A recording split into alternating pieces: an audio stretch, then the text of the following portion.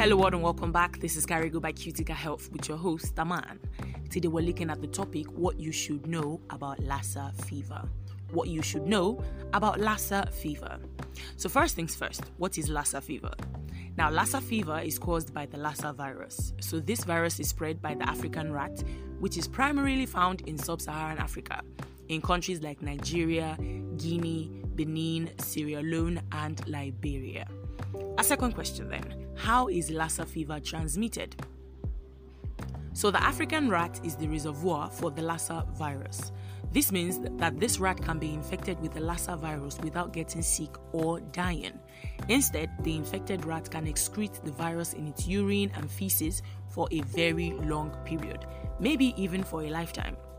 Now, Lassa fever is spread to humans mainly when the urine and feces of infected rats come into contact with food or drinks consumed by humans. Such infections are spread from one person to another when uninfected individuals are exposed to body secretions such as blood, urine, and feces from individuals with Lassa fever.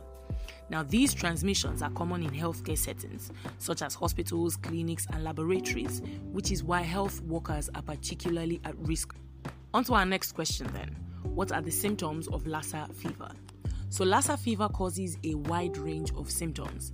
These symptoms can range from mild to severe or life-threatening. Symptoms such as fever, headaches, generalized body aches and weakness, chest or abdominal pain, vomiting and diarrhea are seen in mild to moderate symptoms. Now, when symptoms are severe, bleeding from the gums, nose, eyes, kidney failure, and brain problems such as deafness can occur. So these severe symptoms are seen in as many as 20% of people with Lassa fever, with some of them progressing to death or lifelong complications. However, since symptoms of Lassa fever can be so varied and not specific, making a diagnosis in the hospital can be a challenge.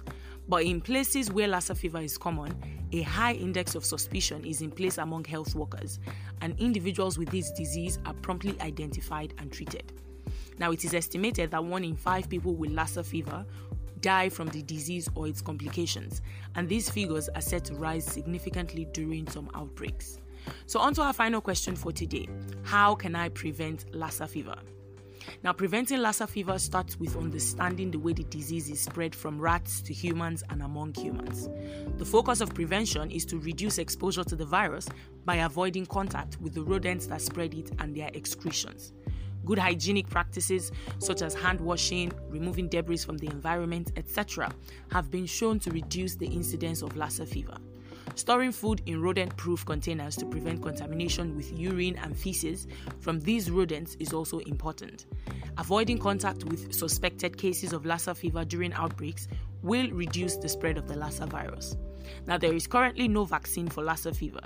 Sick individuals should go to the hospital. Healthcare workers are also advised to employ appropriate infection control measures when caring for suspected or confirmed cases of Lassa fever. Thank you so much for joining me today. That is all I have for you.